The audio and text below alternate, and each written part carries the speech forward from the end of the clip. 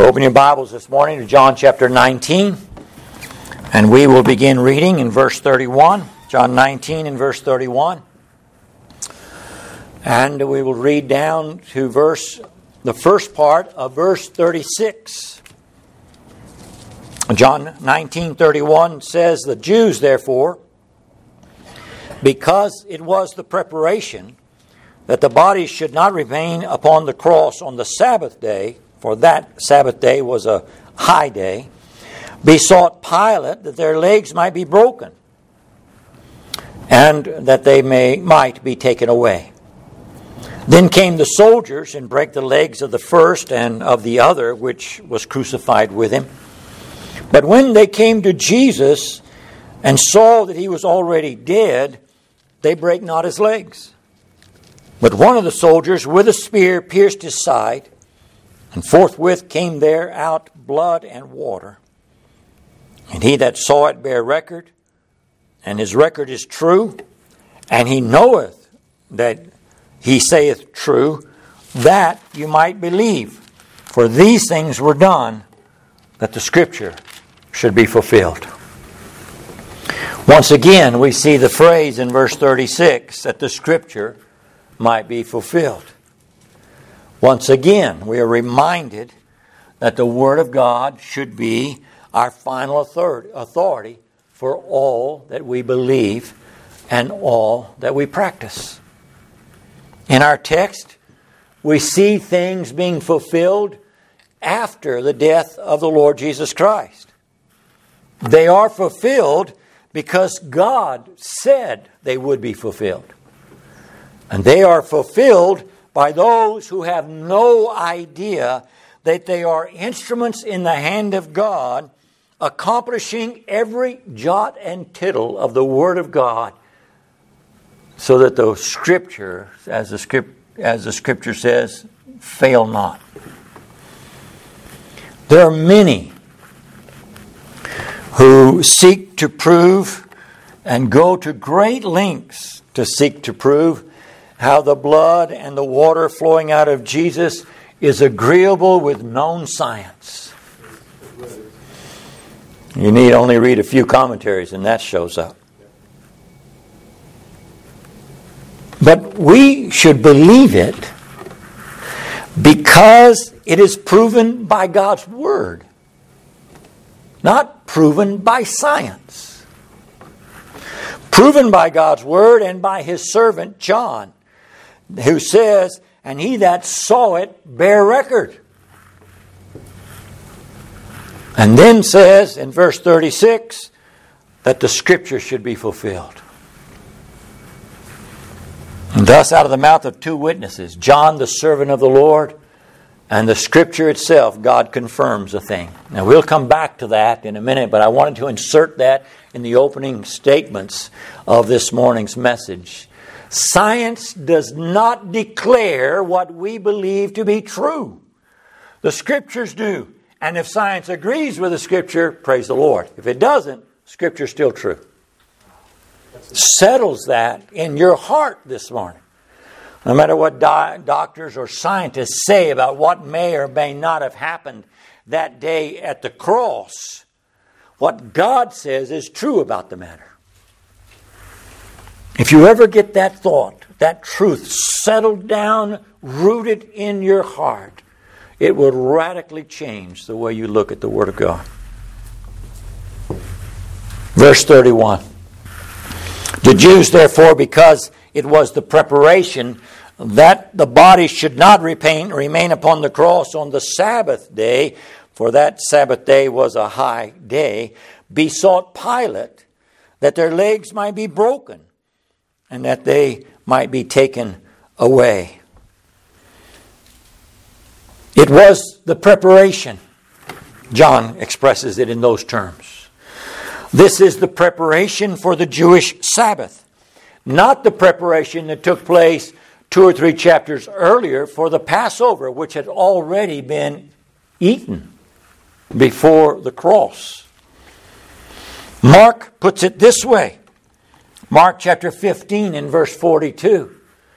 "And now when the even was come, because it was the preparation, that is, the day before the Sabbath. So we are given information by Mark that the phrase, the preparation day, is the day before the Sabbath. Now, the Jewish Sabbath began on Friday at 6 p.m. and ended on Saturday at 6 p.m. The day before would be Thursday from 6 p.m. to Friday at 6 p.m. The preparation day then being Thursday from starting at 6 p.m. in the evening. Now listen, because this is important. Many commentaries refer to the day of preparation as Friday rather than Thursday. They look at it from a Gentile calendar, not from the Jewish calendar. Okay? And therefore a religious holiday that is called Good Friday developed out of that thinking, which, by the way, came out of Roman Catholicism. It's a good enough reason for you to leave it alone. But, listen, if the Lord Jesus Christ was taken down from the cross and buried on Friday, there would not be enough time for him to be in the grave 3 days and 3 nights. Okay? If he was buried on Friday evening and he arose Sunday morning, he spent Friday night and Saturday night in the grave. But the Scripture says 3 days and 3 nights.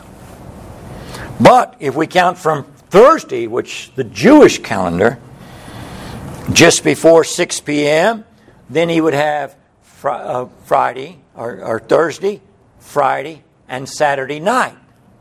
And then he would have Friday, Saturday, and Sunday morning. The Scriptures cannot conflict with each other. So if God said 3 days and 3 nights in the grave, then that's what God means.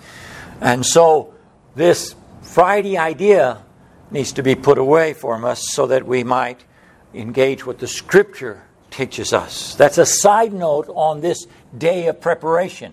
Day of preparation would begin on Thursday at 6 p.m. and end on Friday at 6 p.m. when the Sabbath began. The reason for them going to Pilate was that the bodies should not remain upon the cross on the Sabbath day. They went to Pilate and asked that their legs be broken because the Sabbath day is coming and they wanted them to die quickly. This request was based upon their law.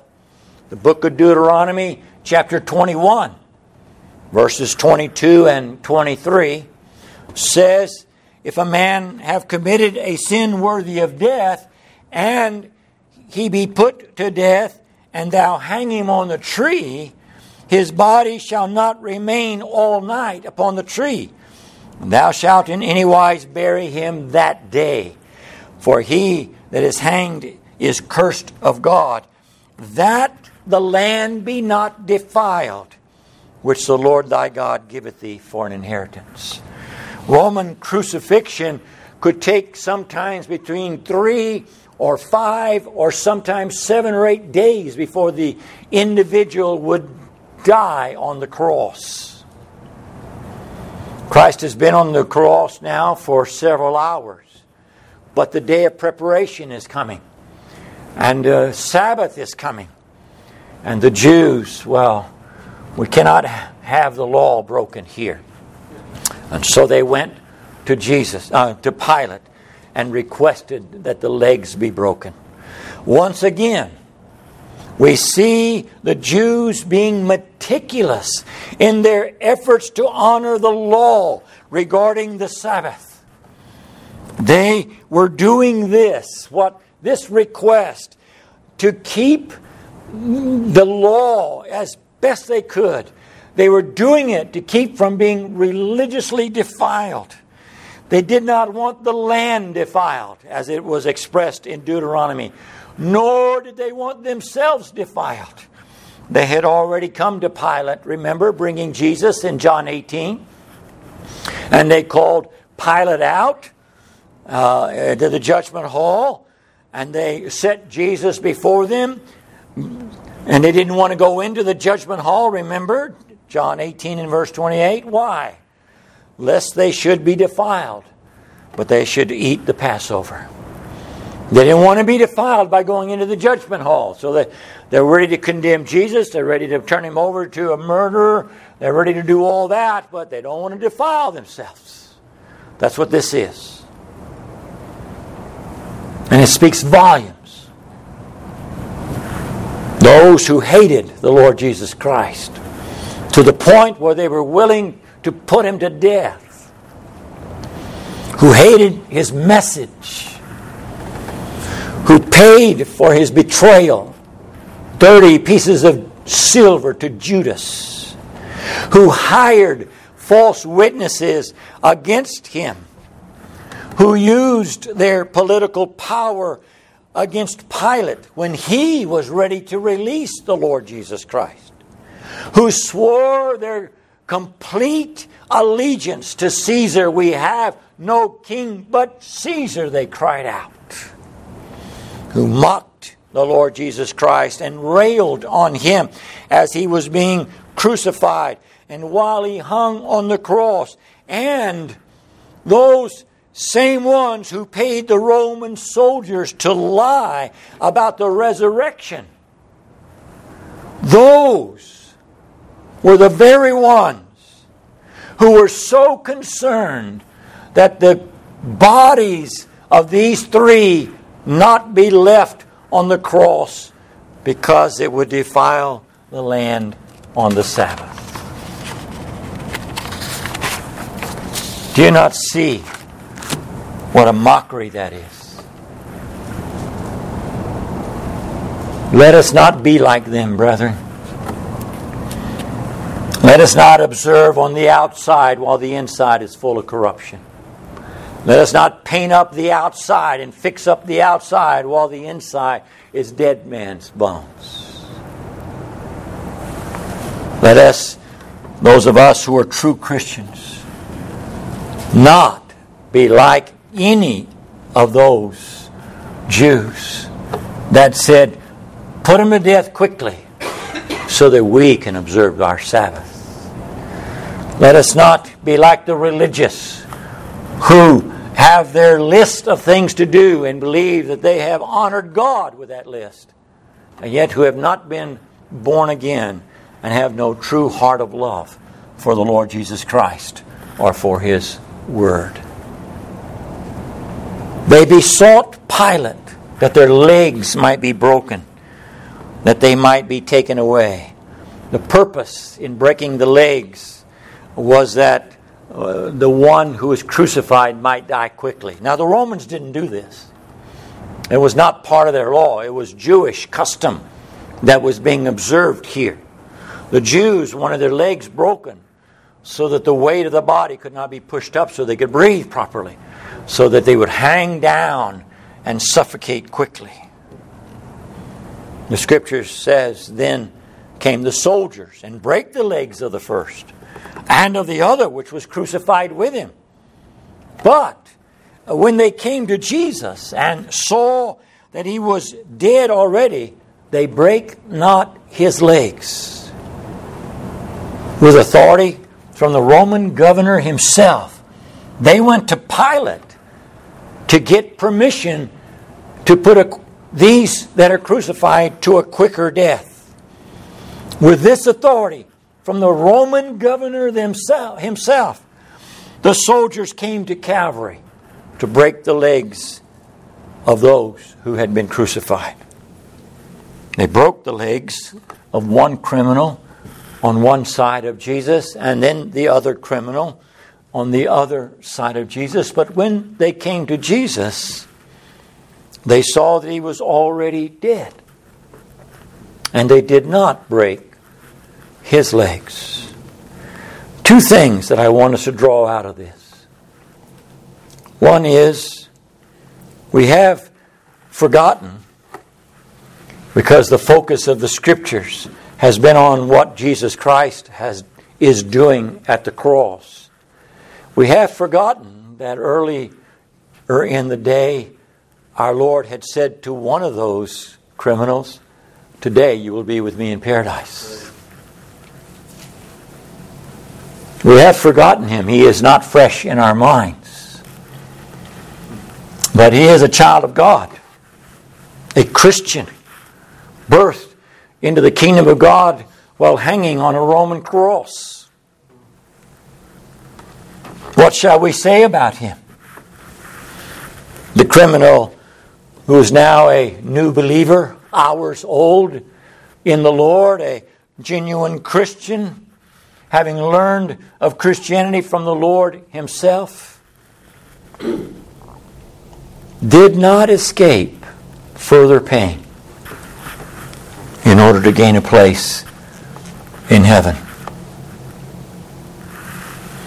We think sometimes of Christianity as though now that I'm a Christian, God owes me something. He owes me a good life. He owes me a comfortable life. He owes me a life without pain or sorrow or heartache or heartbreak. And we think like that. We have believed the lies of the charismatics and the Pentecostals and those who have said that now you're a Christian. Christianity is a bed of rose petals as you'll be ushered off into glory. We have failed to read the Scriptures for ourselves and learn that Jesus Christ has told His disciples, you know, you want to follow me? The birds have of the air. They got nests they can go to at night. Foxes, they got their den to go to. I don't have a place to lay my head. You want to follow me? You want to follow me? It's going to cost you. And the Apostle Paul, as he established new churches in the first century, coming back after his first missionary journey, would say to them, we, through much tribulation, shall enter into the kingdom of God. And here hangs on the right side of the Savior a newborn Christian, suffering, dying, with heaven as his prospect, with a promise of God still ringing in his ears. Today you will be with me in paradise. Good, he thinks. This pain will soon be gone, and I'll be with my God. And up walks a Roman soldier with a mallet and breaks both of his legs. What excruciating pain was his. His life as a Christian was short and filled with great pain and difficulty. But isn't that a definition of true Christianity anyway? That our life as a Christian is short compared to eternity and filled with great tribulation as we walk the road to glory. Let's try to keep in mind that next door to Jesus Christ on Calvary's cross is a young believer who has suffered greatly to be ushered into heaven. The second thing I want us to think about is this. The Roman soldiers had gotten authority to break the legs of those at Calvary from Pilate himself. They were not at liberty to ignore the governor's orders. They were not at liberty to determine for themselves which one they're going to break, legs they're going to break, which one they're going to allow legs not to be broken. This soldier does not have that authority. He is given a command, break the legs. And they come to the first and they come to the second, but then they come to Jesus. They are soldiers under orders. Could they go back to Pilate or to their commanding officer and say, but we decided not to break the legs of the man on the middle cross because, after all, he was already dead. Wait a minute. Okay. Can that happen in a military situation? No. And yet that's exactly what takes place. 4 soldiers of low rank, having authority from the governor himself, make a decision not to break the legs of the man in the middle cross. Oh, brethren, why did they not break the legs of Jesus Christ? Our answer will come in a few more verses. But you already know the answer. You already know. The answer is that the Scripture might be fulfilled. Oh, hallelujah. You see these details. This little thing just passes before us, and we keep on reading as though it were an insignificant issue. And yet, God, in 2 more verses will say, 3 more verses will say, all of this took place that the Scripture might be fulfilled. And so, but having seen that Jesus Christ was already dead, one of the soldiers with a spear pierced his side, and forthwith came there out blood and water. And he that saw it bare record, and his record is true, and he knoweth that he saith true, and that ye might believe. One of the soldiers, taking it upon himself, takes his spear and thrusts it into the side of the Lord Jesus Christ. The Bible doesn't tell us what side, but all the arguments in the commentaries as to why it must be this and not that. Let me recommend the Scriptures to you. What side? Well, God is silent on it. Oh, then I should be. Some teach that this blood and this water flowing out of the side of the Lord Jesus Christ was a natural function of the corruption of the body of Jesus Christ, that he had been dead for several hours now, and the blood began to separate, and the body, as the body began to decay there on the cross. And some of the commentaries of men who you may respect throw this argument out. But what does the Scripture say about the body of Jesus Christ corrupting? Acts chapter 2, yes, verse 26 and verse 27. And reads, therefore did my heart rejoice, and my tongue was glad. Moreover also my flesh shall rest in hope. Why? Because thou wilt not leave my soul in hell, neither wilt thou suffer thine Holy One to see corruption. The Bible teaches us that the body of Jesus Christ did not corrupt. Well, you say, Brother Pat, how is that possible? All flesh corrupts. It is only possible because God kept it from corrupting. And Jesus Christ rejoiced at that. And so these commentators that are talking about the corruption going on inside the body and the blood separating from the plasma and all of their arguments based upon medicine have not stopped long enough to just simply believe the Scriptures. Corruption was not going on because God said that it was not going on. Others will say that Jesus Christ died of a broken heart, that his heart exploded from under the stress and the emotion of all that was going on. This stressful emotional event had laid hold on him to the degree where his heart just broke.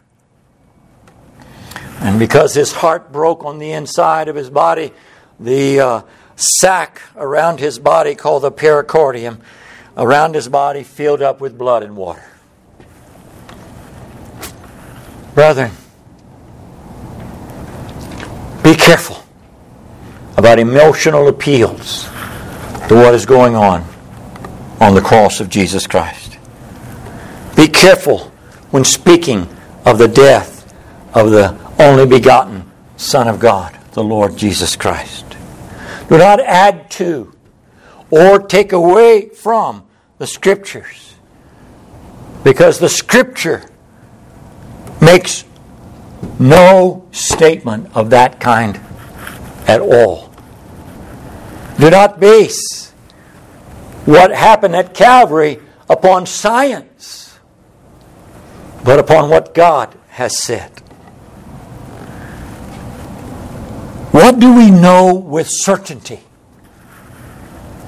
What do the Scriptures teach us that we can rely with certainty upon?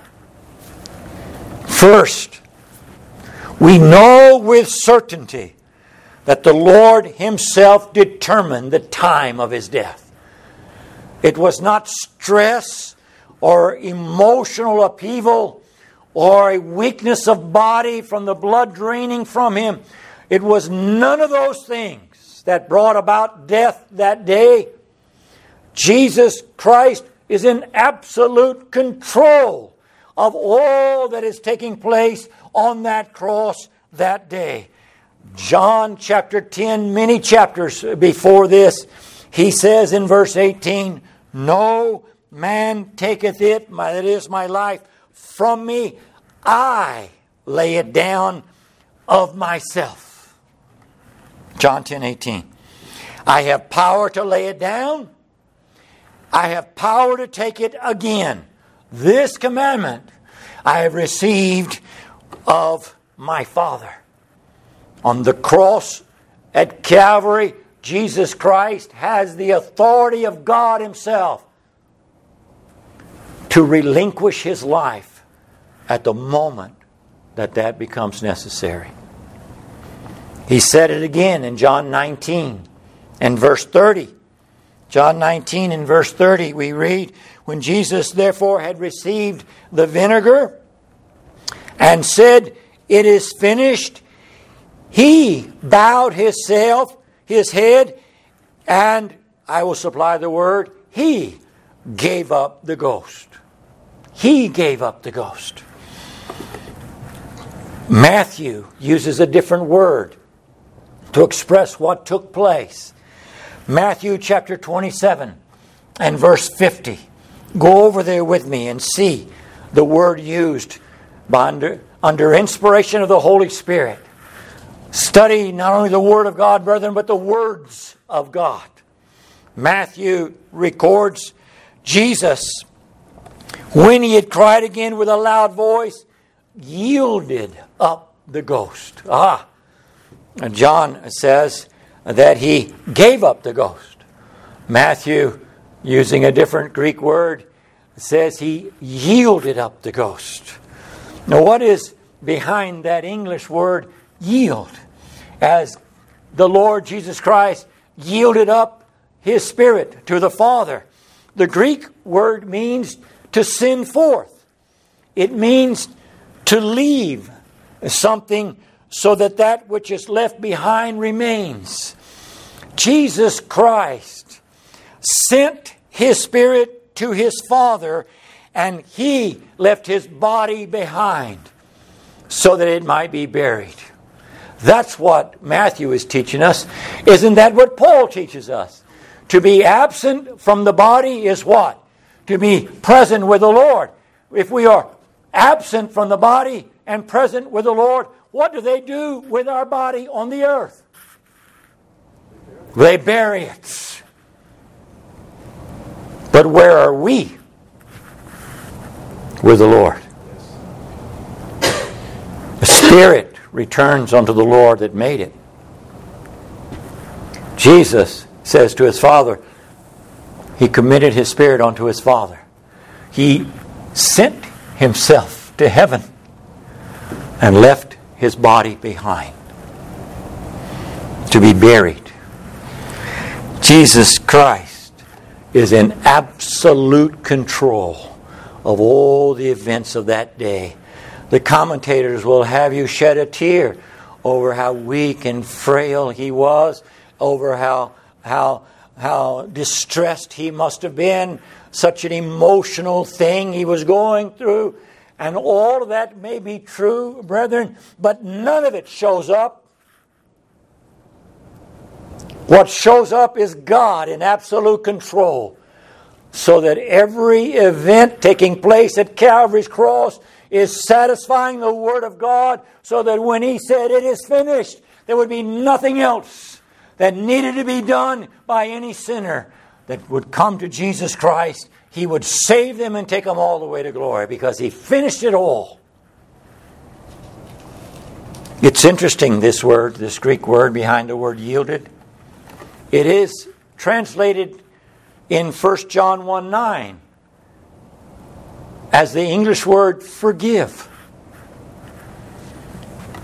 If we confess our sins, He is faithful and just to forgive, to send our sins away, so that we remain a child of God. Wow! Whew. Y'all wait a minute while I rest right there. That deserves a Selah. If we confess our sins, He sends them away. Well, where do we go? We're right where we're supposed to be, in the light, where the Son of God's blood cleanses us from all unrighteousness. He forgives them. He forgives them. He sends them from us. They are not there anymore. They have been sent away. In forgiving His children, God sends their sins away and keeps them. Remember the definition? The definition is that to leave something behind that remains. So the sin is gone. What remains? A child of God, forgiven by his Father, basking in the light as He is in the light. Hallelujah. That's the first thing we know. With absolute certainty. He did not die from grief or over stress or emotional or weakness or frailty. He is in absolute control of life and breath. Now, brethren, if He is not absolute control of life and breath in His own life, how can He be in control of life and death in our life? How can He keep us alive until the ordained day that we are to go off to be with Him in glory?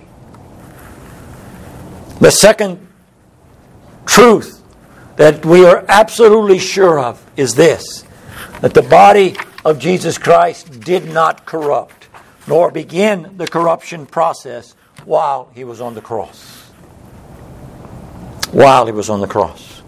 The third truth that we can be absolutely sure of is that blood and water flowed out of the side of the Lord Jesus Christ when it was pierced by that Roman sword. But we do not know that He died of a broken heart, causing that. Men, even some Christians, want things explained so that the natural man can accept them. So if they can read the Scriptures and say, "Oh, that makes sense with science, I can believe that now that science confirms it." The natural man wants that. He desires that. Now, science may agree with the Scriptures. But the fact that science agrees with the Scriptures is no foundation for you to believe the Scripture. Did you catch that? The foundation for you to believe the Scripture is because God said it. Because it is true. The natural men want things explained in a natural way so they can accept it. And this is a great error. The things of the Bible are spiritual. The natural man cannot receive them. The natural man cannot accept them. They are foolishness to him. To take on face value what the Scripture says simply because God said it is not enough for the natural man, but for the child of God it is. Well, Brother Pat, how do you think it happened? Well, let me say this as kindly as I can. God has not told me. So my thoughts on the matter are really not of any importance. What has God said? The side of Jesus Christ was pierced with the sword of a Roman soldier, and out from the side flowed water and blood. But how can that happen? Because God is in control of everything that day. John's explanation is all we need, because God said it. The fourth and final thing we know, that our Lord was already dead when the Roman soldier plunged his spear into his side.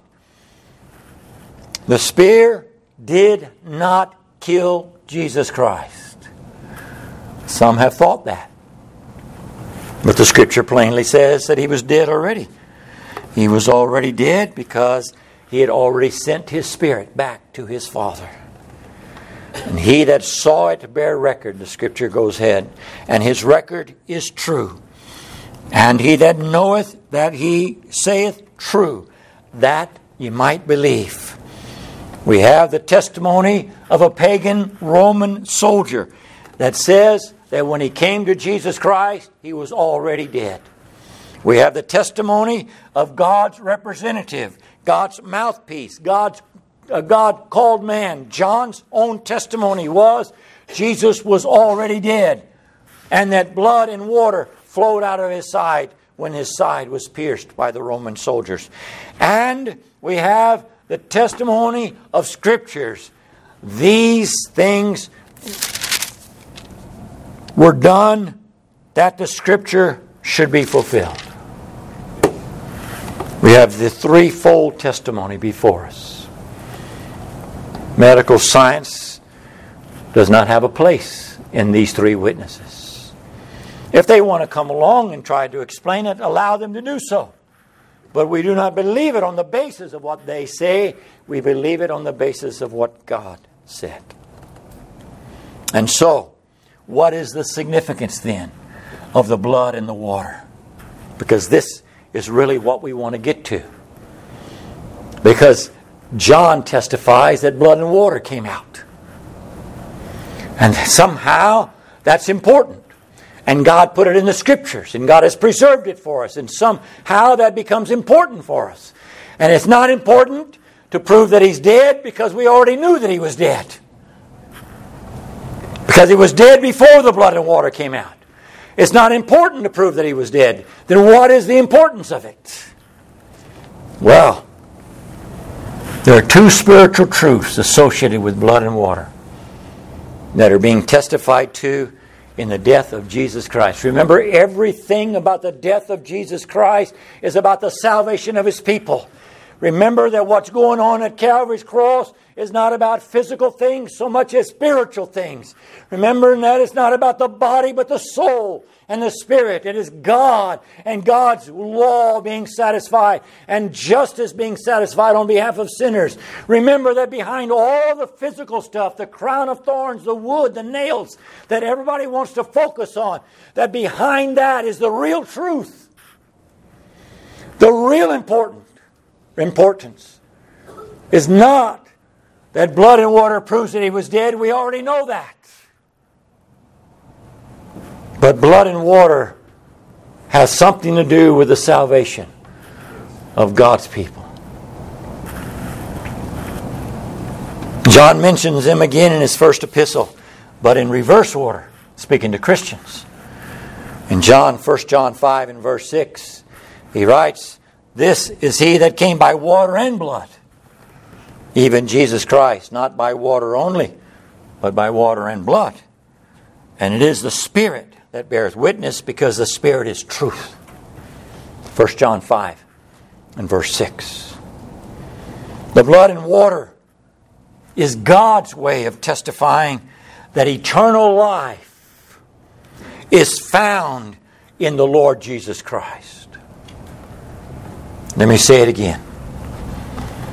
It is not proof that He is dead. We already know that. Then what is it? It is God's way of testifying that eternal life is found in His Son, Jesus Christ. They are God's witnesses of the truth related to God's salvation. John, in 1 John 5:6, this is He that came by water and blood, even Jesus Christ. Not by water only, but by water and blood. And it is the Spirit that bears witness. And the Spirit is truth. And then verse 8. We receive the witness of men. The witness of God is greater. For this is the witness of God which He hath testified of Himself. That was verse 9, I'm sorry. And there are three that bear witness in the earth: the Spirit, and the water, and the blood. And these three agree in one. They bear witness. The blood, the water, and the Spirit bear witness as to what God is doing. So, what is God saying? What is the testimony being declared before us? The first that John mentions is blood. Blood testifies from the rest of the Scripture of redemption accomplished. Without the shedding of blood, there is no removal of sin, of reconciliation being accomplished, of propitiation being accomplished. Redemption, I've been bought with a price. I'm no longer my own. Reconciliation, I was once an enemy. Now I'm a friend of God's and made a friend by mercy. Propitiation, God was once angry, but that anger is turned away. And now he that was at odds with me is friends with me. These all by the blood of Jesus Christ. Blood testifies of forgiveness gained, of justification bestowed, of eternal life promised and gained through faith in Jesus Christ. Blood testifies of those who were once afar off, now being made near by the blood of Jesus Christ.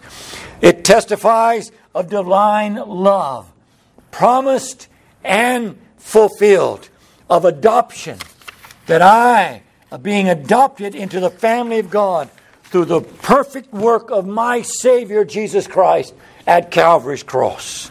Blood testifies of the once and for all sacrifice made by Jesus Christ to God on my behalf to set me free from sin. Blood testifies and is a witness to me. As I look at Calvary's cross and see the blood of Jesus Christ shed, the rest of the Scripture opens up. Every time blood is mentioned, I see there at Calvary's cross this promise, this promise, this promise, this promise, this statement, this truth, this doctrine, all borne out and witnessed by God on the day that Jesus Christ died and shed His blood on my behalf. I read scriptures like Hebrews 13 and verse 20 that speak of the blood of an everlasting covenant. Not a covenant that may be broken or laid aside and abrogated, but an everlasting one where God would save me from my sins and remove my sins from me. It speaks of a blood of a new covenant, Matthew 26 verse 28, whereby that was shed for the remission of sins, for the removal of sins. It speaks of redemption through His blood and the forgiveness of sins, Ephesians 1:7. It speaks of having been loved and washed from our sins in His own blood, Revelation 1 verse 5. Every verse after this, as the New Testament opens up before us, every verse after this that has anything to do with the death of Christ, I find there at Calvary in the shedding of the blood of Jesus Christ on my behalf. But what of water? Water, by the way, let me warn you, some of the Protestants say that water speaks to baptism. Don't believe that. It has absolutely nothing to do with infant baptism. You can get yourself messed up in a lot of doctrine by reading commentaries. Be careful. Know the Scripture first. Water. Water. What does it testify to? Water speaks of cleansing and purification. Water speaks of regeneration and sanctification. Water testifies to the work of the Holy Spirit in the new birth and in the sanctification of God's people. You see, brethren, it is not enough that Jesus... I'm going to be careful with this statement. It is not enough that Jesus died and shed His blood, but the Spirit of God must apply that to the people for whom Christ has died. Do you understand that they go together? That the Holy Spirit must take what Christ has done on your behalf and bestow it upon you and give you a new heart and a new life through what Jesus has done for you, and cleanse you and purify you so that you can stand before God clean. That is the work of regeneration and sanctification. Jesus spoke of it in John 3 in verse 5 when He said, "Except a man be born of the Spirit and of water, he cannot enter into the kingdom of God." And there are commentaries all over the place on that verse too. But whatever it is speaking of, it's speaking of the new birth, which in the Greek means comes from above. So, whatever comes from above, that is a new birth and water, is what brings you into the kingdom of God. So it's not baptism, is it? Because that's not from above. So what is it? It speaks of the work of the Holy Spirit in salvation. The Father has chosen. The Son has redeemed. But still they must come. Still they must be, the work of Christ must be applied. Still they must be born again. And the Spirit must do that work. And so blood and water are necessary. So we read in Titus chapter 3 verse 5. He saved us by what? By the washing of regeneration.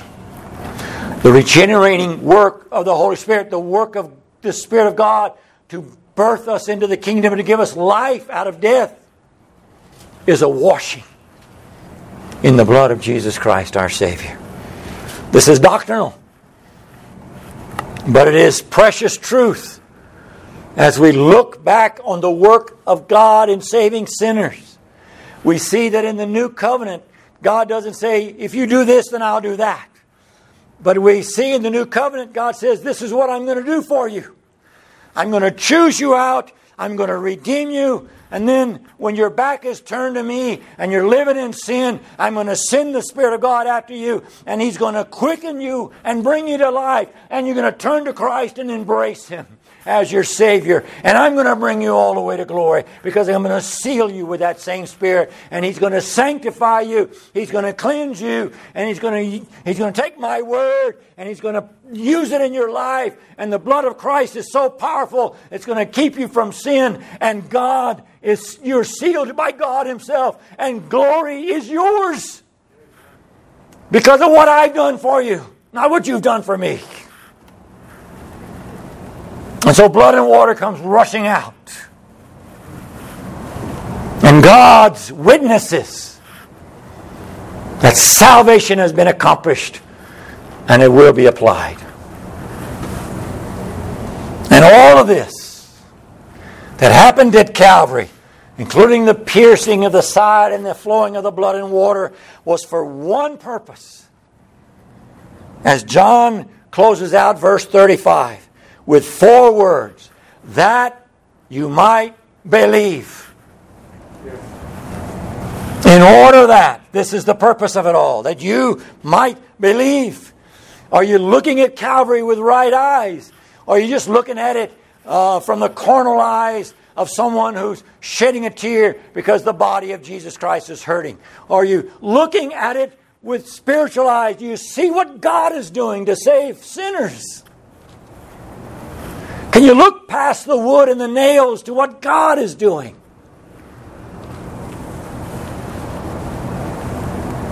That you might believe.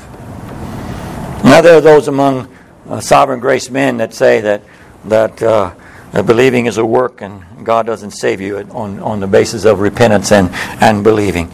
And we can argue all day about that, but Jesus said that you might believe. You know what's interesting to me? You want to read a verse that will kind of blow your mind on this subject? Go to John chapter 5 with me. In John chapter 5, Jesus heals a man by a pool.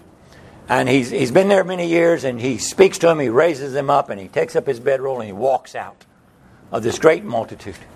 And it was done on the Sabbath. And the Jews blew their mind because he broke the Sabbath.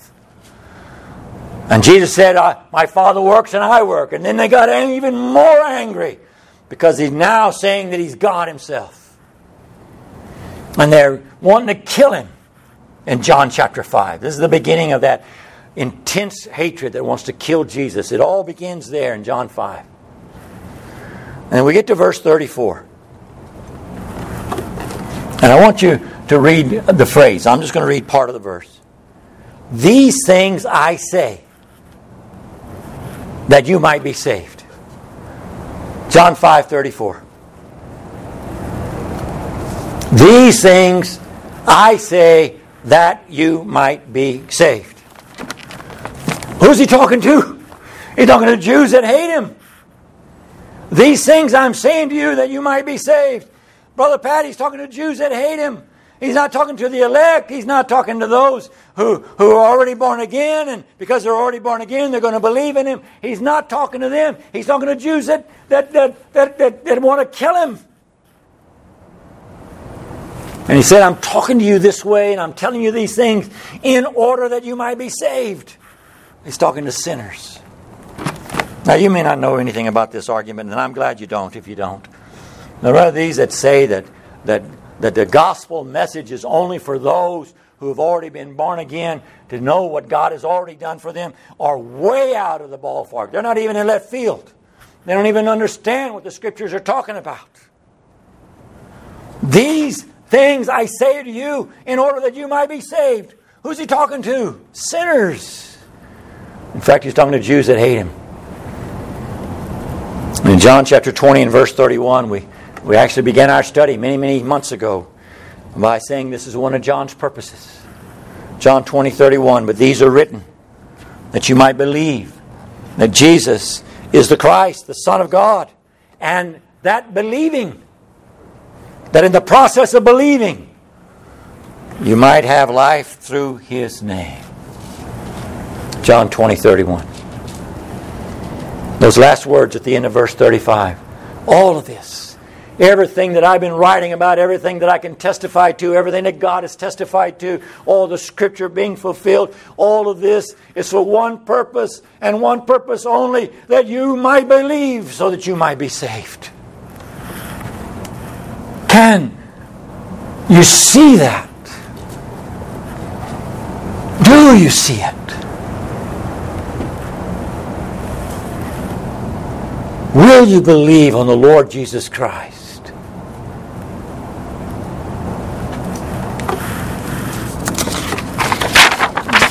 Because all of this was done that you might believe.